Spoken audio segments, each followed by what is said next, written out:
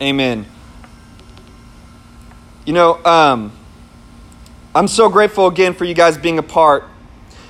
Talking about the monsters within, our title today is I'm a good person. Look at your neighbor and say, I'm a good person. I'm a good person. Anyone here think they're not a good person? Michaela and Honest in the back, Julian, I knew that. I'm a good person. Let me read y'all this scripture in the book of Mark, chapter 10, verse 17. It says,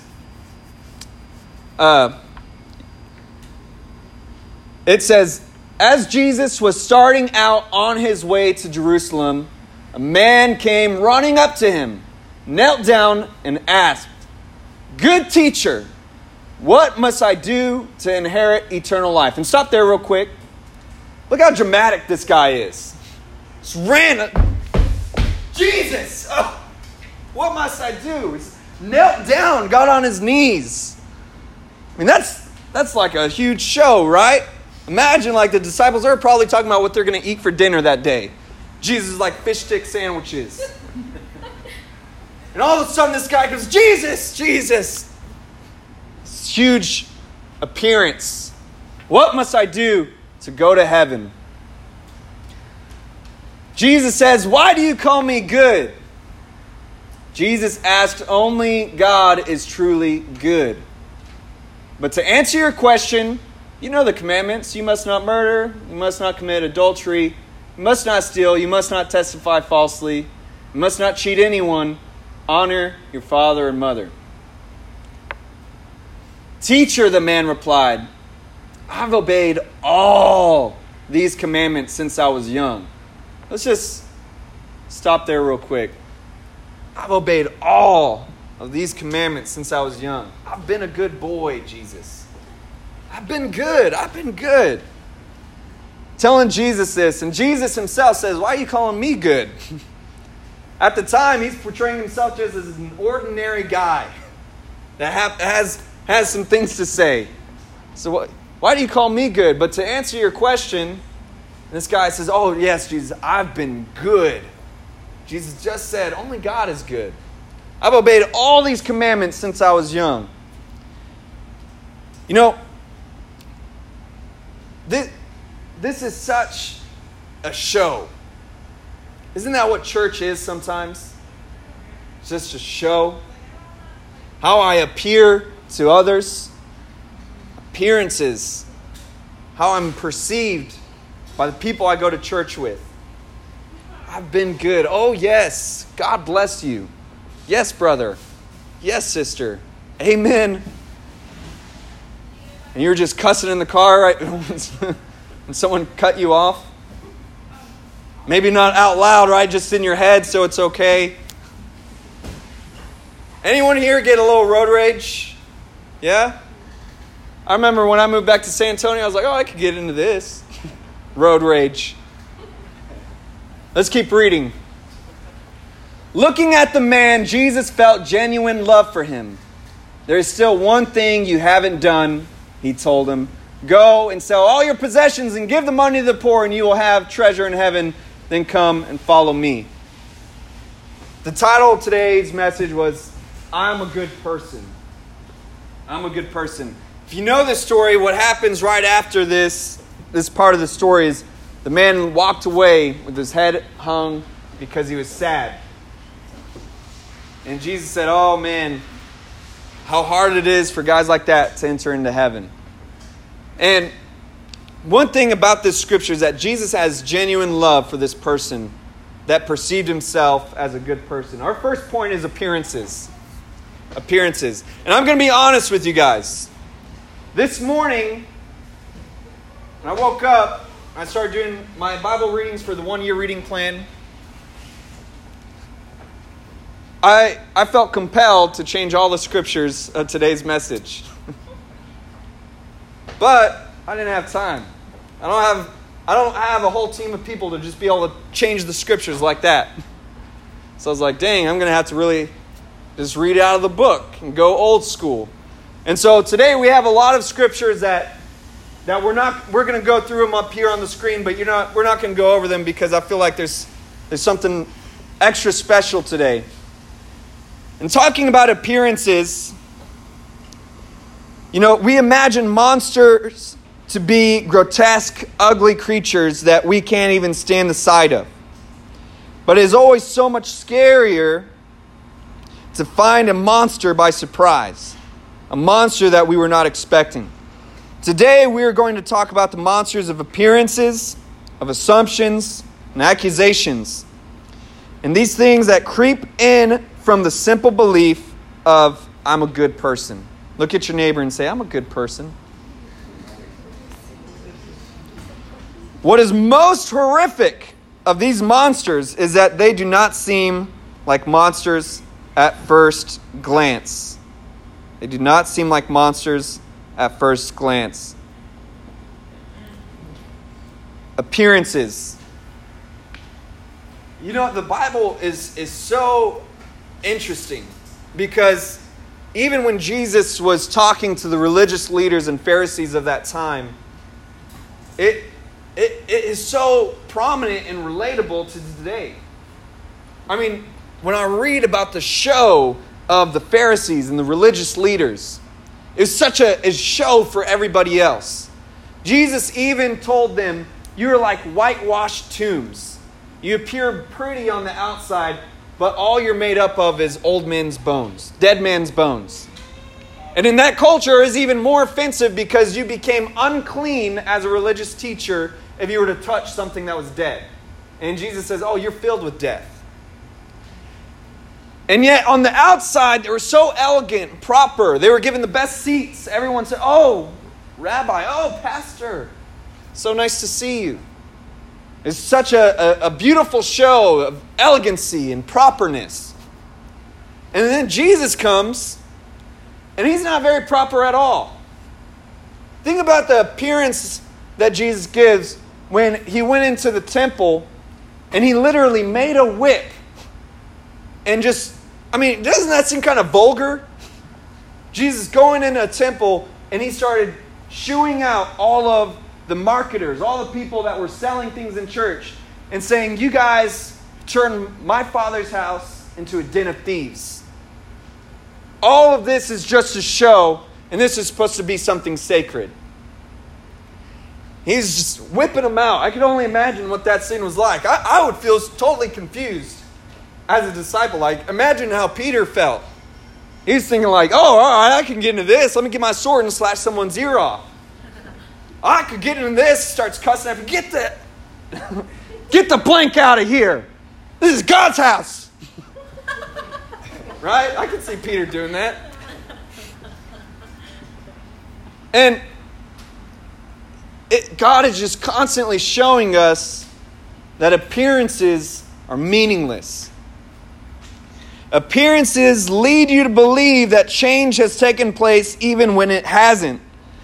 Jesus constantly rebukes the Pharisees and religious leaders about their wicked hearts covered by a pompous religious show. When it comes to appearance, let's talk about a good person. Good person. The person that we just read about said, oh, Jesus, I've obeyed all the commandments since I was young. I've been a good little boy. I've been a good Christian. I've been so good. What am I lacking, he says.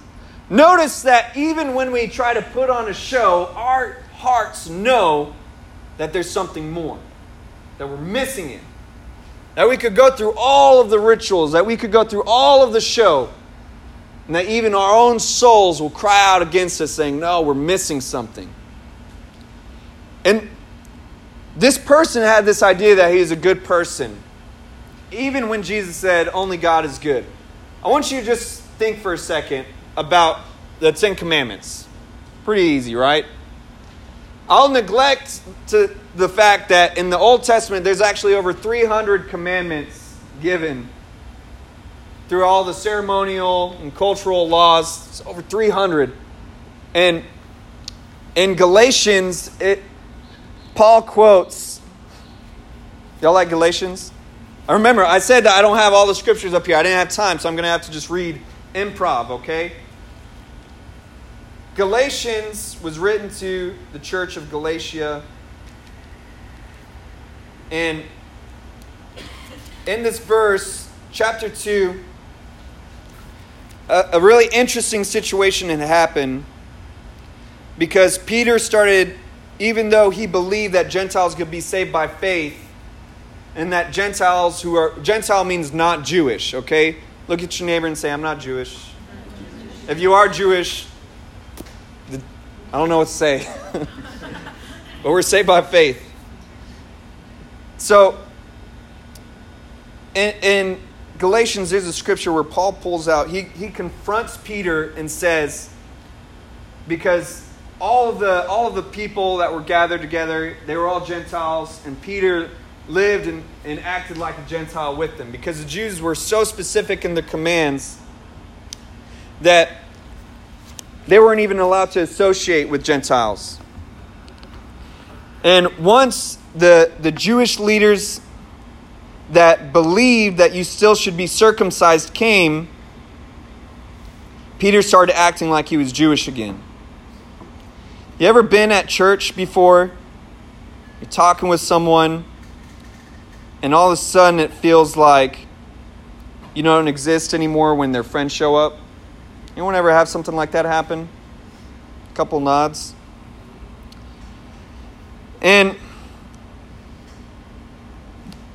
I'm finding the scripture. I told you guys there's going to be improv today.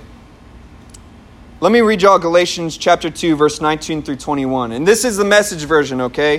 So it paraphrases it really well, in my opinion.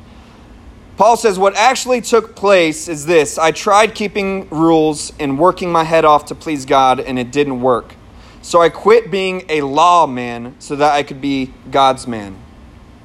Christ's life showed me how and enabled me to do it. I identified myself completely with Him, and indeed, I've been crucified with Christ. My ego is no longer central. It is no longer important that I appear righteous before you or have your good opinion. And I'm no longer driven to impress God. Christ lives in me.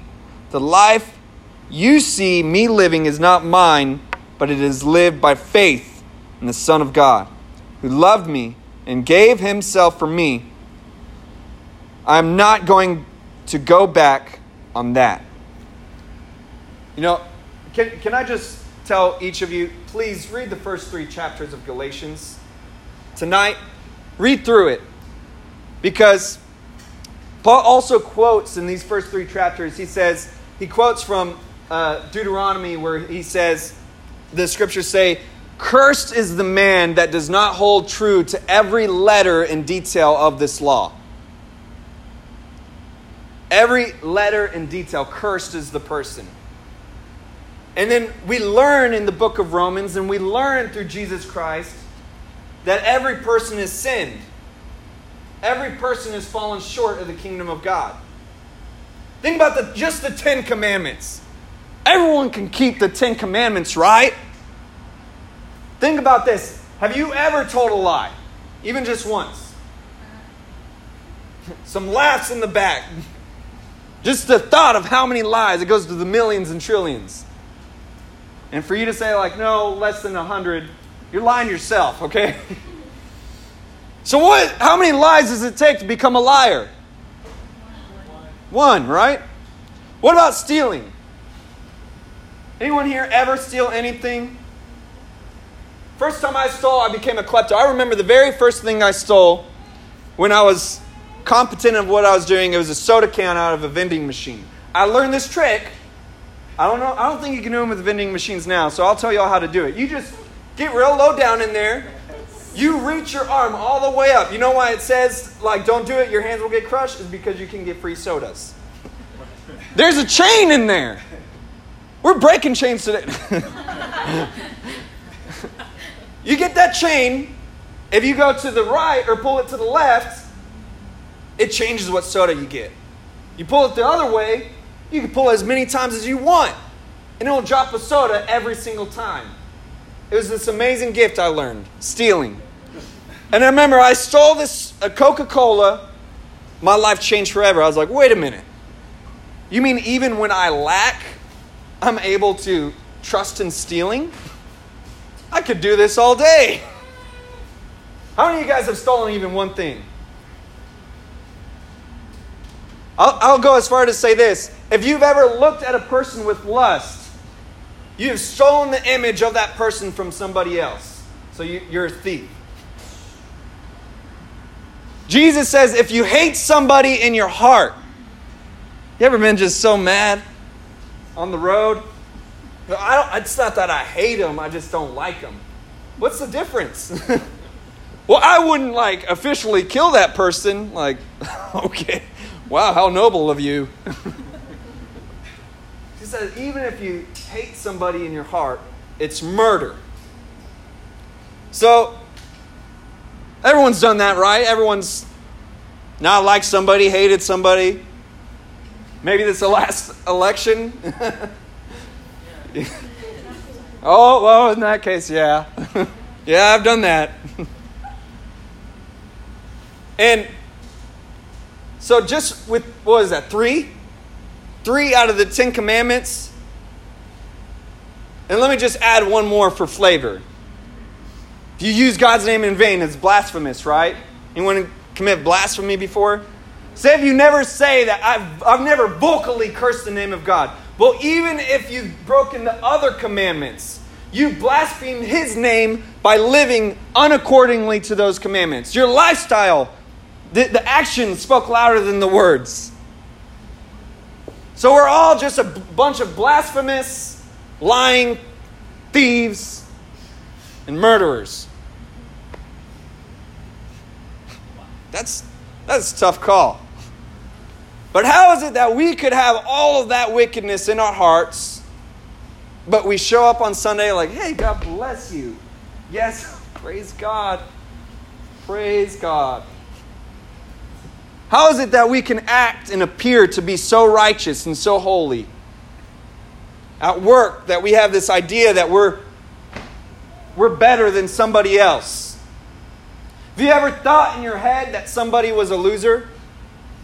You knew someone that you didn't like, and you thought in your mind, they're just a loser. Man, you took that level in appearing in your own mind to be better than somebody else. That's tough. So let's go to Judgment Day, okay? Let's say we're just judged by God by the 10 Commandments. We go up to God just like this guy goes up to Jesus and say, Jesus, I've been so good. I was not as bad as Hitler. I wasn't as bad as Saddam Hussein. I wasn't as bad as Jeffrey Dahmer. I just did a little stuff here and there. Do you think God on Judgment Day is like, well, at least you weren't that bad? But God, I never killed anybody.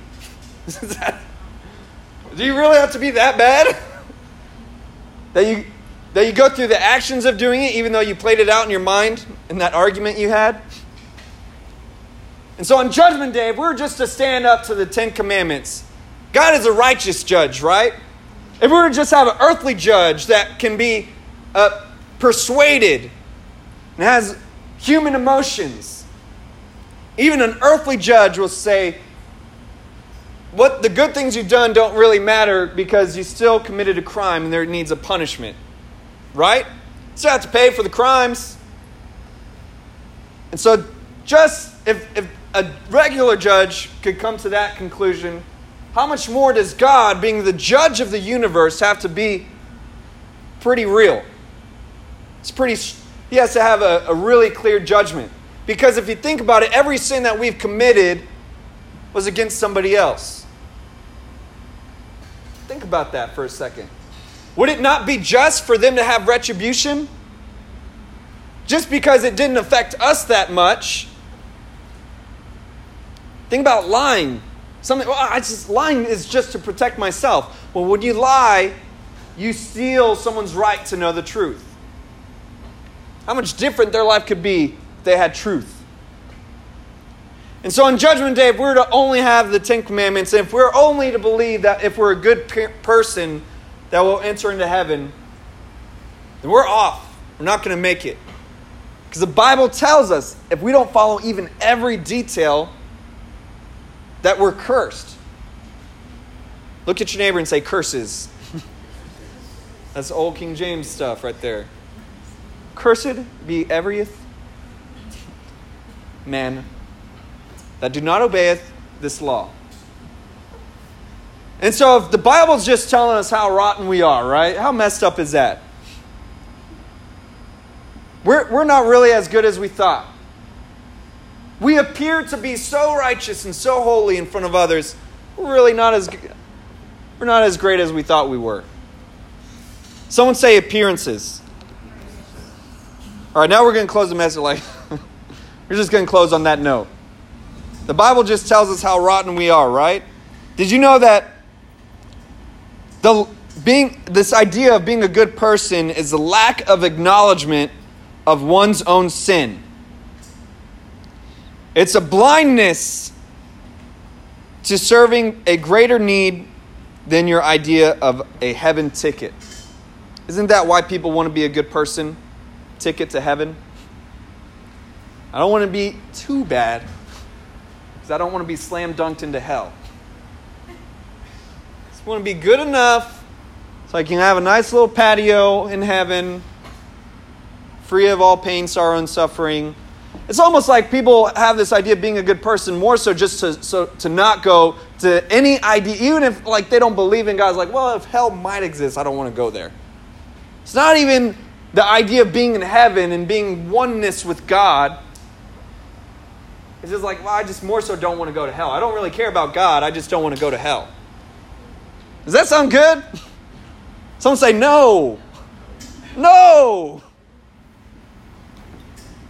Talking about appearances, the Bible says that the commandments are meant to show us how sinful we really are.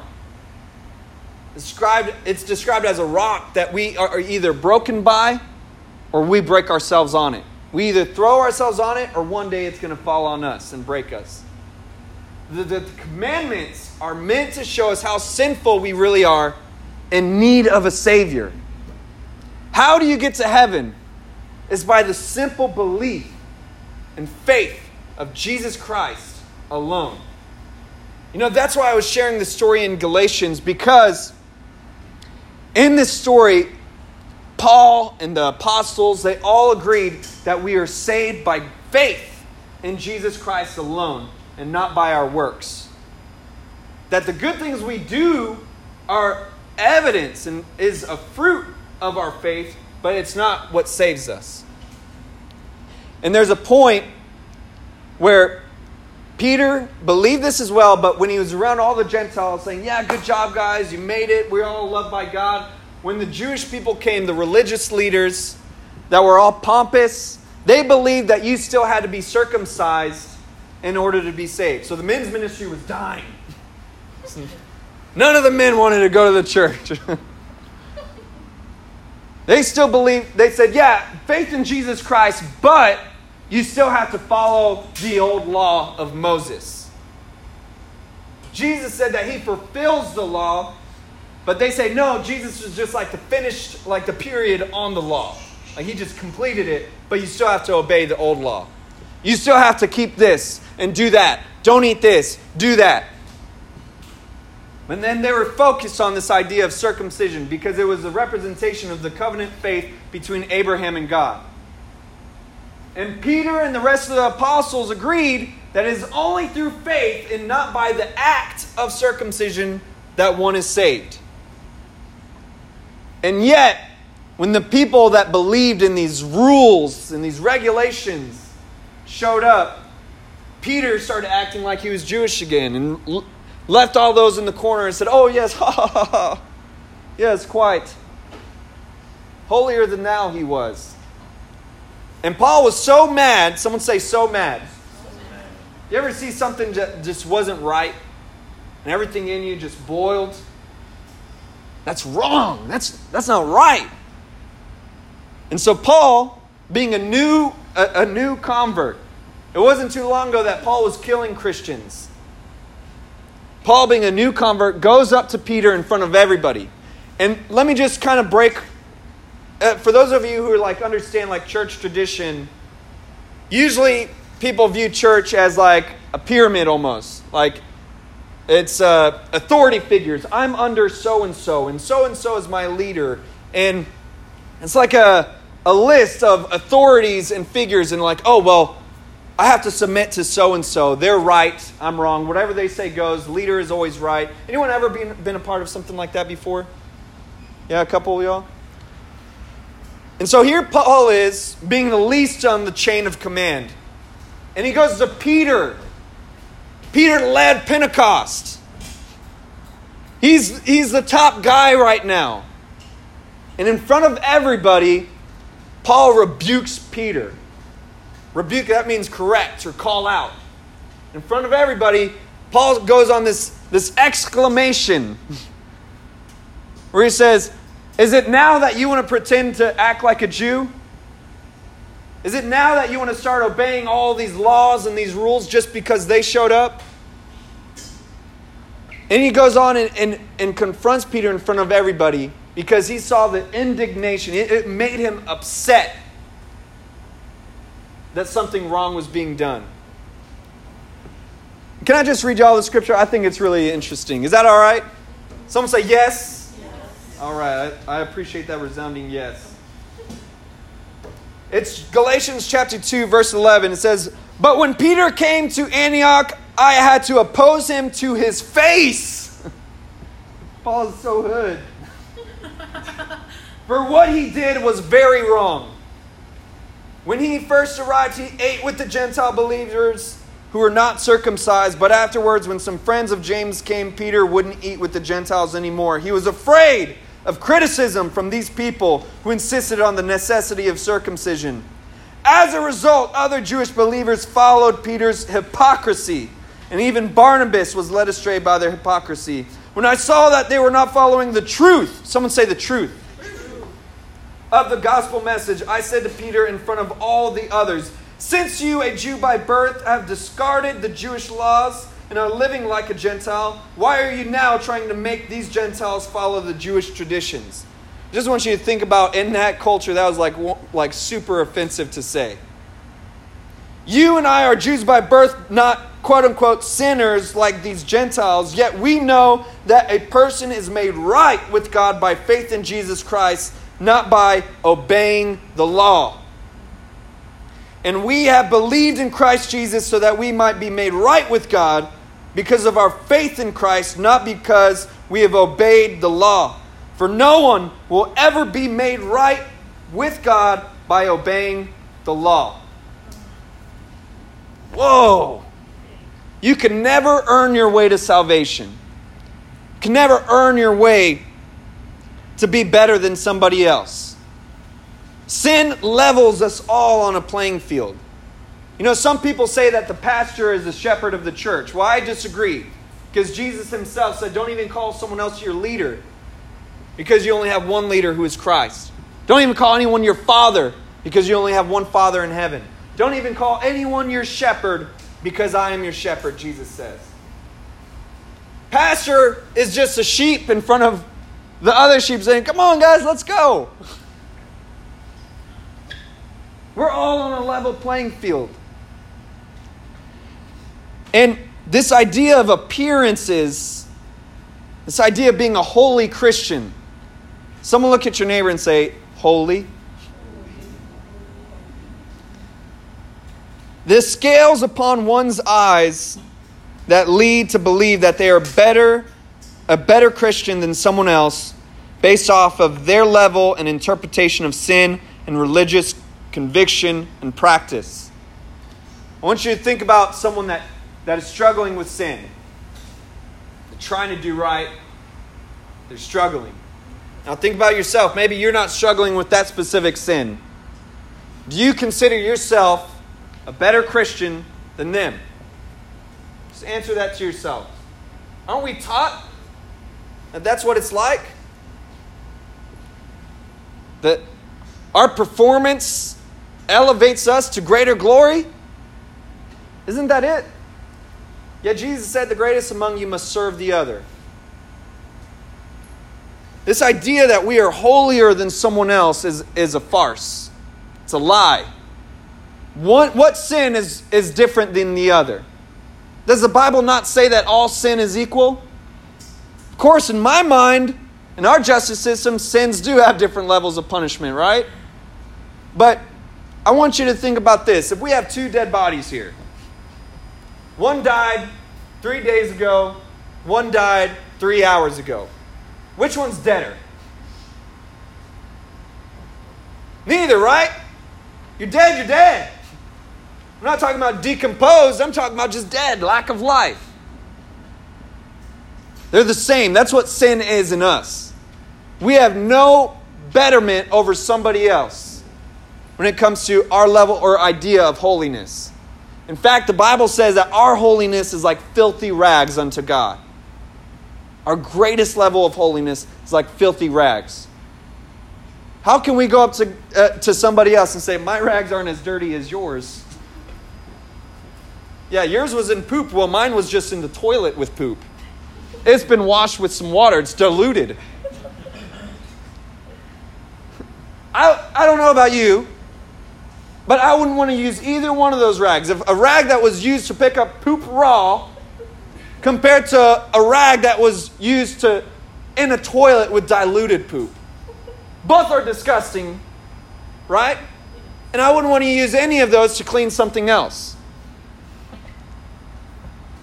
Yet that's how we view our quote-unquote level of holiness.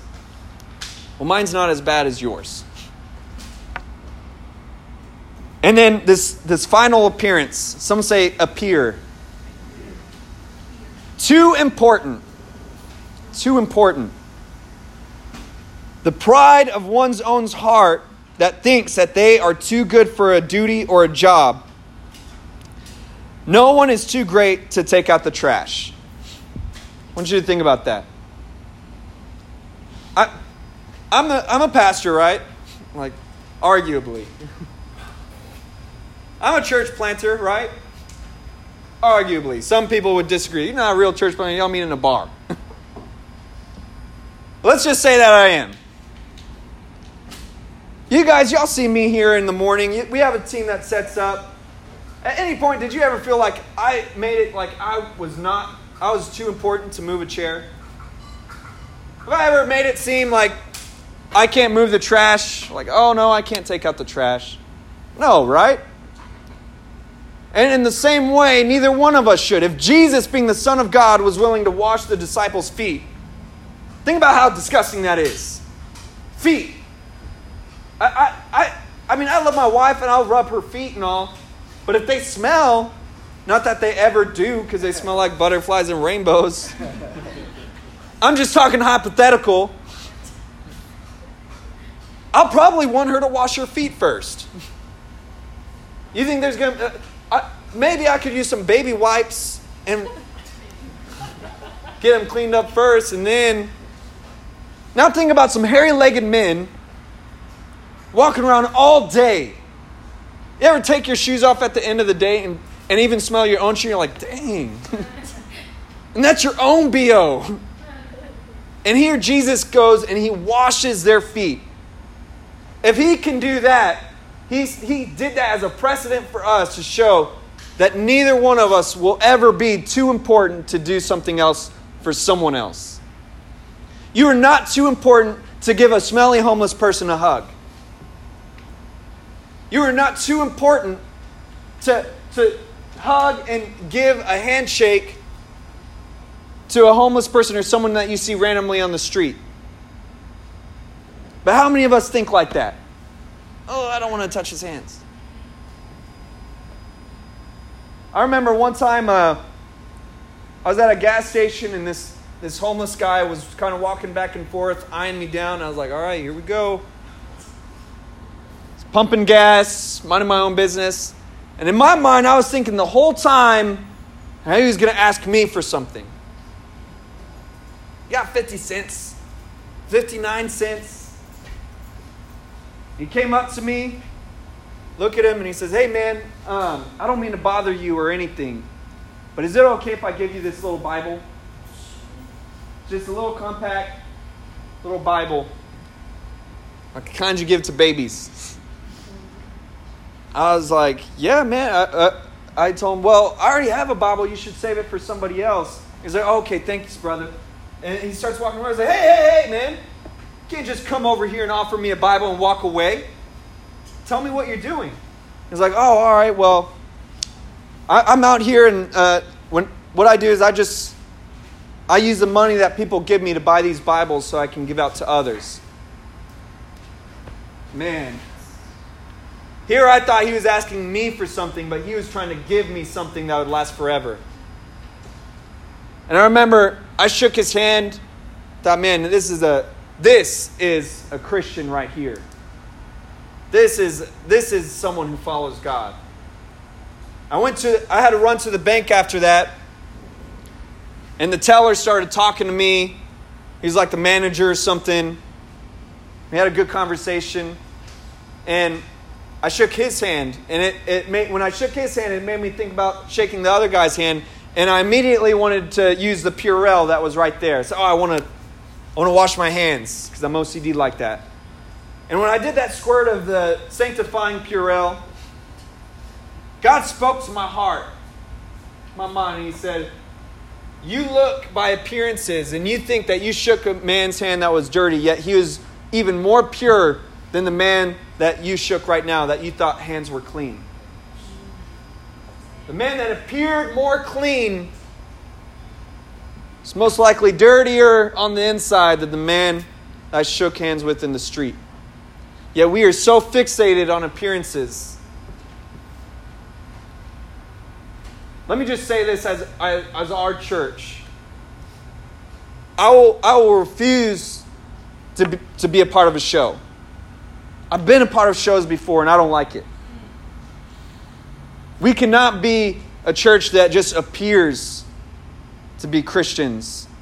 Can't be a church that just appears to be holier than thou. We got to really do something. We can't be people that just meet on Sunday and are these Christian ninjas throughout the week. What does that mean, a Christian ninja? It means that people are surprised that you're Christians at work. Like, oh man, I didn't even know you go to church. Not even that you're bad or angry with others. You're just quiet to yourself all the time. Oh, I didn't even know. I had no idea. To be honest, you were so quiet, I thought you might have been an active shooter one day. You don't even talk to anybody at work. You don't shine any light to anybody else. You just appear to be part of the crowd. Appearances. Someone say appearances. That was just the first one. That was dope, right? And now, let's go into assumptions. Assumptions. And I want you to look at your neighbor and say, assumption. You know, originally the text that I was going to use was the scriptures when Nicodemus goes up to Jesus in the middle of the night in the book of John. And it says that Nicodemus was one of the Pharisees and religious leaders of the time. That when he came up to Jesus in the night, because he didn't want other religious leaders or Pharisees to know, it says that when he came up to him, he told Jesus, look, we all know by the miraculous signs in your teachings that you're someone important. And he was asking for more. Because he knew that all the works that they were doing, they were going through all the rituals, all the show, yet they couldn't do a miracle. They couldn't give a teaching that made someone actually connect with God. And so he's like, hey, look, we all know that you got something. What is it? And even though he knew the truth, he did it in darkness because he was afraid of what others thought.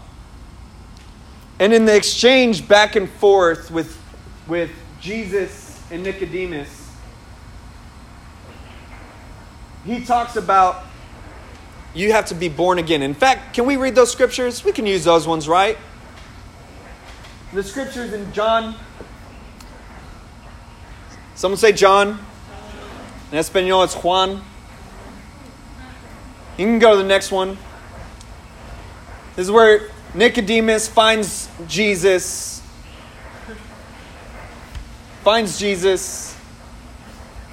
Man, the devil is attacking our media today. So Nicodemus asks us, what's going on here, Jesus? What can we find? He says, I tell you the truth, unless you are born again, you cannot see the kingdom of God. What do you mean? Exclaimed Nicodemus. How can an old man go back into his mother's womb and be born again? Someone say assumption. See, a lot of times with God, we assume what He means. We assume the interpretation. We assume what God is like. Jesus wasn't talking about being born again by physically going back into the mother's womb and being born again. He's talking about a spiritual born again moment where you're given a new heart with new desires. But so often we get so stuck on the way we perceive God to act. Did you know that we make our own gods? We like to idolize what God is really like. Well, God wouldn't do that. God wouldn't say that. There's some things about God that are abundantly clear in the Bible, and then there are some things that leave us with mystery and awe. It is incredibly dangerous for one to make speculations and assumptions over what God would or wouldn't do. We are so incredibly limited in our knowledge and understanding that it is foolish for us to make up ideas and thoughts about God outside of the Bible. When we do that, we only form a different man-made God that simply caters to our own thoughts, perspectives, and desires. Think about some stuff that happens in the Bible. Think about the story of Abraham. It's a story where he was praying for years and years for his son. One day, he hears from God, and God tells him to sacrifice his son Isaac.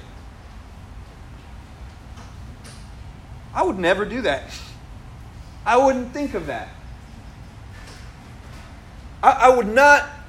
I just can't wrap my head around God saying that to Abraham. Does that make sense to you? Does it make sense to you? It's a little mysterious, isn't it? We follow it, we be like, oh, all right, well, there must have been something there that we didn't. See, when we have disagreements with the Bible, I want us all to understand that a disagreement is just an understanding not yet found. There is understanding in those disagreements that we have. There's some crazy stuff that happens in the Bible. Even the Virgin Mary. Like, I wouldn't have thought of that. I would have just created Jesus out of a rock or something. Or just like come down from heaven like in the second coming. I would have not even thought about him being made from 100% man. But it's almost like even that one first story with Abraham and Isaac's only son. He was waiting and hoping and praying for this son. And God says, are you willing to sacrifice him for me? And Abraham does. That's another point I don't understand. I can't imagine having my newly born daughter. All right, girl.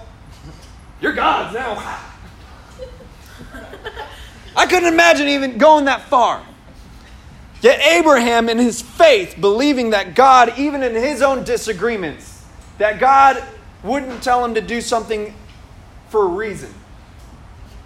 That God isn't just this madman saying to do these random acts of events just because he's bored. That he's willing to believe God in faith that is for a greater purpose. So right when he's about to do it, God says, stop! Don't do it! That's enough. I see your faith. We think, well, man, that was just like, what a horrible show that was. Can't believe God did such a cruel trick on Abraham like that, just to see if he was committed. But we see that because of Abraham's willingness to do that, his willingness for God, was God not willing to give his son in replace of Isaac? Did Jesus not take Isaac's place on that altar as a representation for all of mankind? Abraham is known as the father of our faith. Because of his faith, it stemmed this lineage of our faith today. Did God not meet that willingness? See, we assume so much without any knowledge. People take random scriptures of the Bible and say, well, what about this verse? You can't eat shellfish, huh? First of all, I'm allergic to shellfish. Okay? Praise God. I said not to eat it. But if we just take random scriptures and try to make these wild accusations and disagreements, we'll only be left with reasons to question. See, we have a value that we don't ask questions that we're not looking for answers to. And I believe that the Bible, just like Jesus, is a whole man. And he's a whole God. So is the Bible. It's a whole book. And we can't just pick and choose scriptures that we want. We have to take it in as a whole. We can't just read it from one part to this part to that part. That the whole Bible and all the scriptures are composed to one belief and one thought, one purpose. And it's formed in the person of Jesus. Someone say assume. His thoughts are above ours, and his commands are specific even to each individual. He may or may not do something different for the same or different results. God may tell me to do something, and he may tell you to do the exact opposite.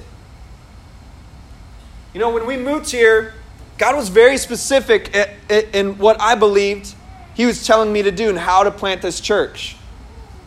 It was very different than modern day church planting.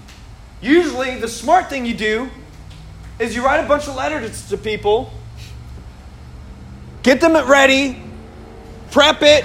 We're going to do a church plant. We want you to be a part. You even borrow some people from other churches like, hey, why don't you be a part of this church plant? Do something for God once in your life. We want you to join this church. It's going to be great. You're going to be a leader. Then you do a whole renegade of collecting funds. Raising funds so that when you get here, you're not just broke. There's nothing to do. You got to make it all prepped up so that your first service is the biggest one. Well, I don't even like saying what I believe God would tell me to do because it's embarrassing. It makes me sound naive, gullible, foolish. Because when God told us that we were going to move back to San Antonio and start a church, one of the things he told me to do was right after I made a budget. I made a budget to save several thousands of dollars. I took on 2 jobs, was working 70 hours a week, plus I was thinking, we're going to save up all this money to be able to, so that when we get there, we're going to be ready, have this good cushion. Contrary to what I wanted to do, I felt like God told me to double my giving instead. It was very upsetting. Went all against my plans. But everything in me that didn't want to do it knew that I had to do it because I knew that God was just preparing me for something. And he wanted me to do it that way, and if I need to do it that way, I got to do it that way. And I've been told multiple times I'm just dumb. It just doesn't make sense to do it like that. But that's the way God told me to do it. And see, we cannot assume over our brothers and sisters in Christ. We can't tell someone else that God told you to not do that or to do this. Unless it's clearly, morally incorrect. Y'all know what I mean?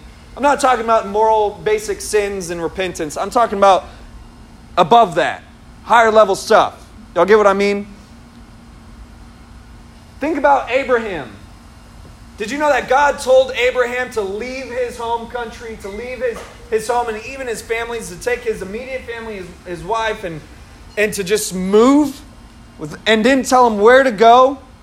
Didn't even tell him where he was going to settle down? You ever hear a saying before that God doesn't do things in confusion? Isn't that the most confusing thing in the world? I want you to just leave your family. No, you don't even need to get money. Just go. Where are we going? No, I'm not going to tell you. Just go. Is that not super confusing? I identify with that. God tells us to do some crazy things sometimes, and we have to use faith. And we try to assume why, or if we try to assume that it has to be like that for everybody else, we're going to only be foolish in God's eyes. God doesn't tell every person to do it the exact same way. Y'all dig what I'm saying? And so if you want to really hear from God, that means that I can't tell you what to do. I only have my perspective. I can hear from God for you, yeah? But wouldn't you just rather hear for yourself? You can ask me to confirm something like, hey, do you think that this would be something, can you pray with me on doing this? Because I feel like God told me to do it. Yeah, that's cool. We can do that. We can come into agreement.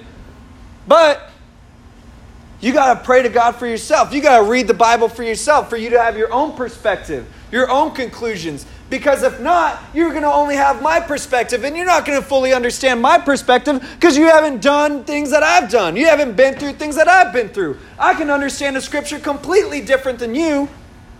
But if you only listen to me, you're not going to have you. Y'all dig what I mean? Stop assuming. Someone say, assuming is bad. Now, when it comes to sin, someone say sin. You got to say it like a snake. Like sin. Like in the garden, sin. Evil sin. Did you know that sin is not just ugly stuff? It's not just perverted stuff. It's not just things that are obviously bad, but that sin is even just simple disobedience to God. If God told you to go talk to a person and you chose not to talk to that person out of fear, that's sin. And we got to understand that sin, let's look at it as spiritual. Let's open our spiritual eyes, okay? Someone open your spiritual eyes. Yeah, there you go. Like that. Get your spiritual glasses on. When we look at a spiritual world, sin is an entity. Something that desires to bring about chaos and death, disobedience in our lives. We have to understand if sin is sin, that there's a lot more sinfulness than just our basic sin, right? If there's really this war in the spirit of good and evil, of righteousness and sinfulness, you got to understand that when we give sin even an inch, it's not just a compromise, because it's a strategy to take a mile. In our culture, when we make room for sin, it's like a darkness that invades. We literally have to turn down the lights to let that darkness in. And when we do that, it will never stop. Sin is insatiable.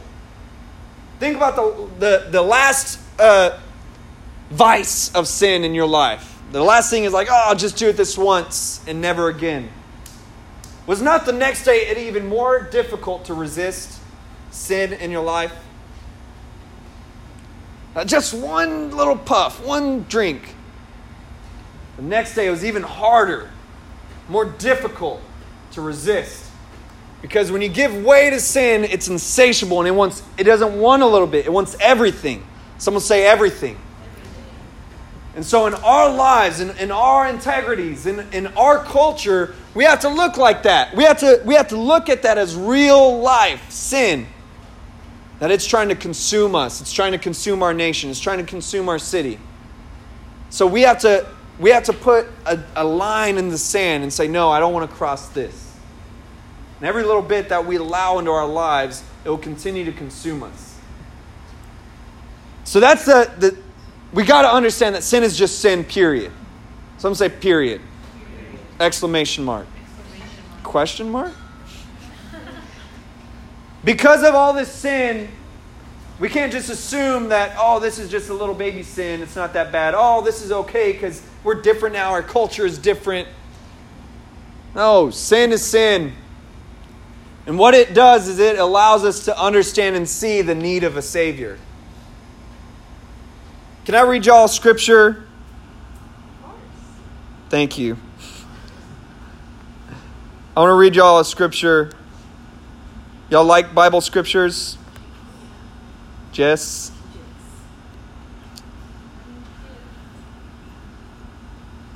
Oh, I can't find it. Someone say, oh, man. Oh, here we go. I found it. Someone say, oh, yes.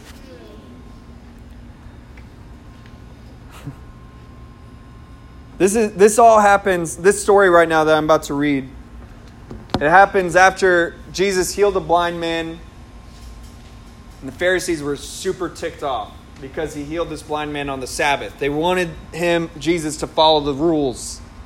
We have rules here, you got to abide by them. And so while everyone was celebrating for the work of God being done, a move of God happening, a miraculous thing happening, all of the people that were extra religious were all mad at it. That's how you can know if you have a self-righteousness in your heart, is if people are saved but you're mad at it. You're finding reasons to be upset.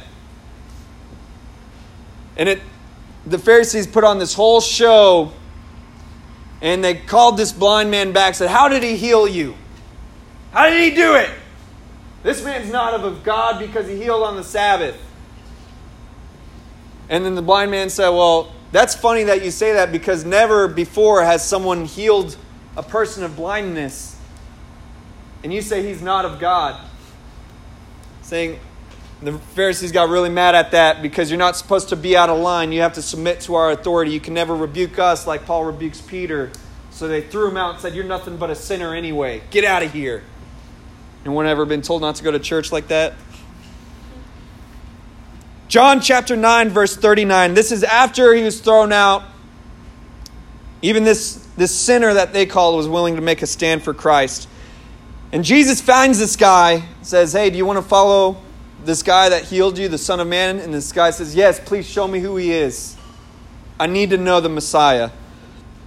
Then Jesus told him, I entered this world to render judgment, to give sight to the blind, and to show those who think they see that they are blind. Jesus came to give sight to the blind, and those who think that they could see, those who assume that they know what is right, to show them how blind they really are. You ever lose your keys before? I hate losing stuff, so I'm very particular where I leave things. Keys go on the key rack. End of story. My index cards, they go in my desk drawer. End of story. But how many of you guys you're in a rush, can't find your keys, and you know that you left them on the key rack? I left them right here on the counter. I know it. You start going around to everybody. Did you touch my keys? Did you touch my key? It's just us here. I didn't move them, so it must have been you. Did you move my keys? And you just know so deep in your heart that it wasn't you. You're like, no, I don't know where it's... Oh my gosh. You need to grow up. Stop moving keys around. And then you just kind of come to yourself like, let me just check. Go into your laundry basket, pull out your old pants from the day before and find your keys. That happened to anyone ever in the history of time? Isn't it funny that you thought you knew? You thought you were so right, and you ended up being wrong. See, we can't go by our heart. We can't go by our feelings like, no, it just feels right. It feels right this way. It doesn't work. Someone say it doesn't work. We can't assume something to be right. We got to do a little more digging. Y'all dig what I'm saying? And then it says in the scripture that some Pharisees who were standing nearby heard him and asked, are you saying that we're blind? It's very confrontational. Are you saying that we are blind, Jesus? That's just how I imagine them to say it, except in Hebrew. And then Jesus says, if you were blind, you wouldn't be guilty. Jesus replied, but you remain guilty because you claim that you see. You claim that you have it all together. You appear that you're all right. Everything's fine. Jesus says that's why you're guilty. Because you believe that you're righteous on your own. Someone say, dang. Someone say, accusation. Accusations. This is the final one, okay? You ever hear a preacher say final and you're like, all right, there's 3 more. final. Anyone like that song, The Final Countdown? There we go, Michaela. It's the final countdown. I believe that all these monsters that we're talking about, appearances, these assumptions, it almost all leads to accusation. When we appear to others as super holy, holier than thou, we assume that someone is in sin. Can I tell y'all something? Did you know that the first time I was invited to church, I had given my life to Christ by reading the Bible on my own. A couple months later, someone finally invited me to church. I say finally because it's rare that people invite others to church because they're being too imposing. But I was waiting the whole time. Finally, someone invited me. And I was told later on by the other youth leaders who I didn't know at the time that you had to dress up really fancy for church. And I just showed up all thug. And they told me later, after I had come for a while, I said, yeah, you know what? I assumed that you were just going to stop coming after 2 weeks. I just assumed that you were a born sinner and you were never going to change. And I remember just thinking like, wow, thanks, man. Now that you say that, I do remember that you never called me or texted me, made any effort for me to be connected to the church, and that you were just ready to accept me going to hell. But thanks for letting me in on that truth. It's funny because later I became the youth pastor at that church. Someone that was accused of just being a loser ended up being a youth pastor there. And see, we make so many accusations about others. We just assume that they're rotten people. They'll never change. They'll never get their lives right. If only they'd be more like me. I see the light. We have so many accusations in our heads. And I think some of the deeper accusations that go on are the ones that we hear from others. The devil is known as the accuser. That's one of his names, the accuser. I think it's a sad day when we accuse other Christians and other churches of wickedness.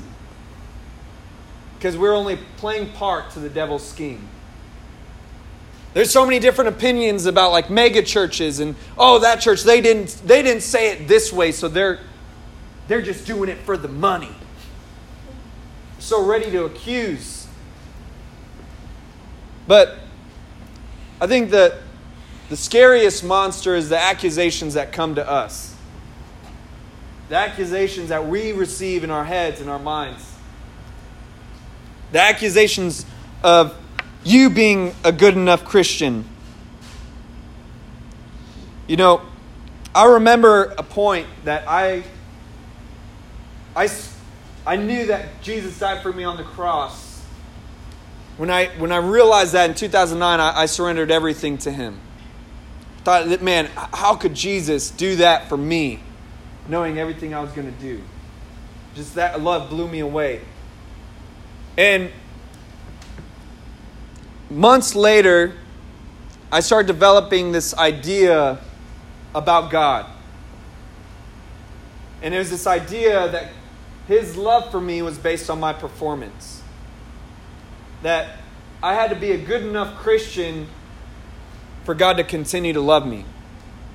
And in fact, guys, I was pretty bad before, okay? And there would be times where I would make a mistake and I would just hate myself. Anyone ever feel like that before? All those accusations flood your mind like, and you call yourself a Christian? How could you lead anybody else if you can't even lead yourself? How could you do that? You're not good enough. Jesus died for you and you can't even not do this. All these accusations.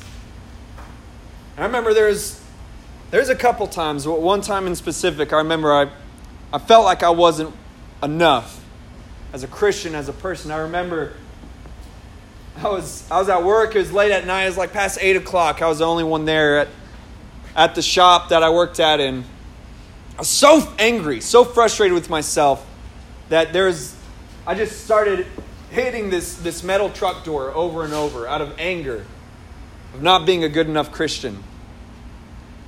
My performance was just not enough to be the Christian that I was taught to be. See, this performance-based love is a lie of accusation within our souls. Think about how much of an oxymoron that is. That God loved you so much before while you were a sinner, and now that you're actually trying, you think that He loves you less. And I remember I read John 3:16 like I never read before. Can I read it to you guys? I have it in my notes, but I want to just pull it out of the Bible. Y'all like Bible readings? Look what it says here in John 3:16. This used to be one of the most quoted verses. Now the most quoted verse is, "Do not judge others, lest you be judged." But originally it was John 3:16, and it says, "For this is how God loved the world.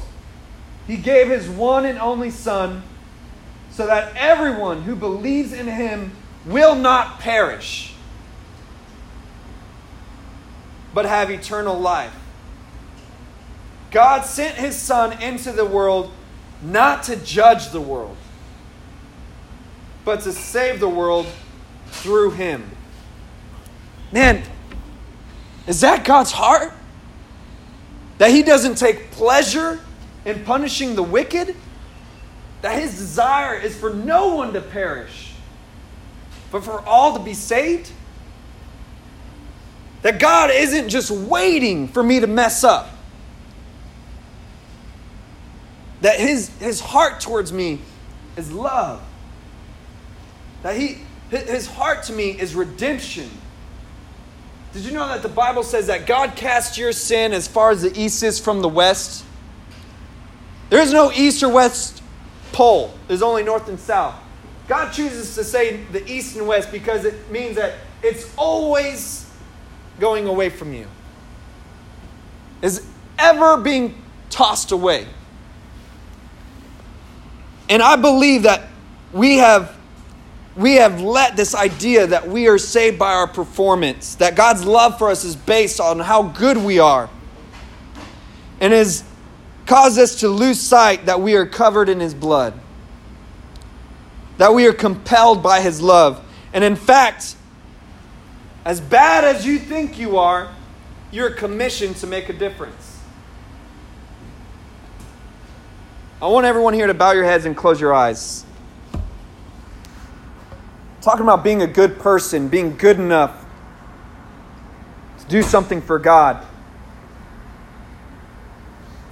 And as you're there, I want you to have a moment where you're really thinking about this idea, whether you're good enough to make a difference.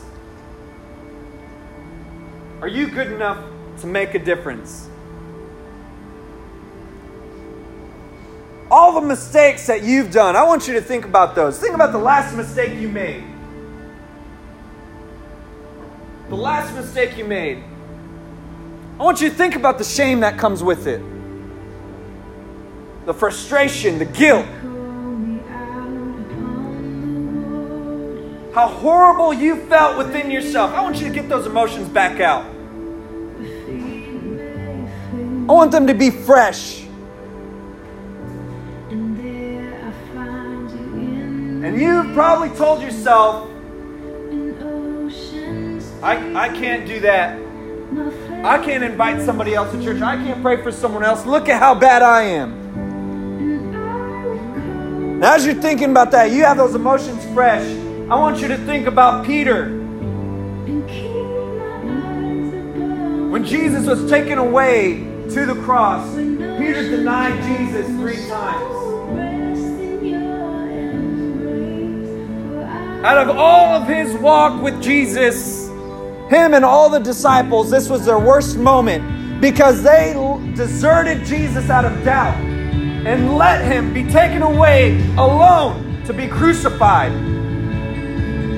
The worst moment of their history of disciples. They were cowards and ran away. When Jesus rose from the dead, after all of the disciples' biggest mistake, he goes to them and gives them the Great Commission. At their worst moment in their career of ministry, Jesus elevates them and promotes them to apostles. He says, now that you made it this far, I got the greatest task in the world for you. Now think about Peter.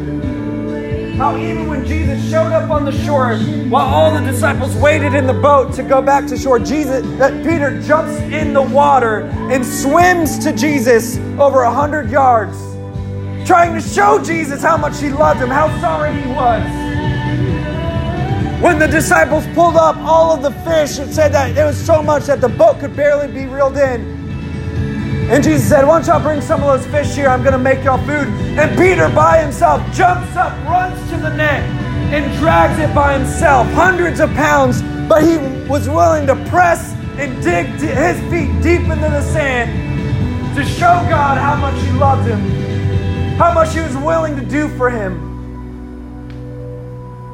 Then Peter finally has a moment where it's just him and Jesus. And Jesus just asks him, Peter, do you love me?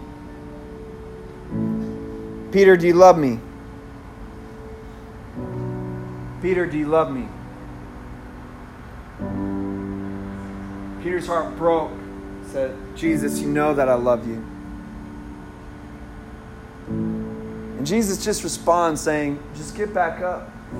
He said, all right, now feed my sheep. Just get back up, feed my sheep. See, even at your worst moment, God calls you to do something greater outside of yourself. The only one that's still focused on your mistakes is you.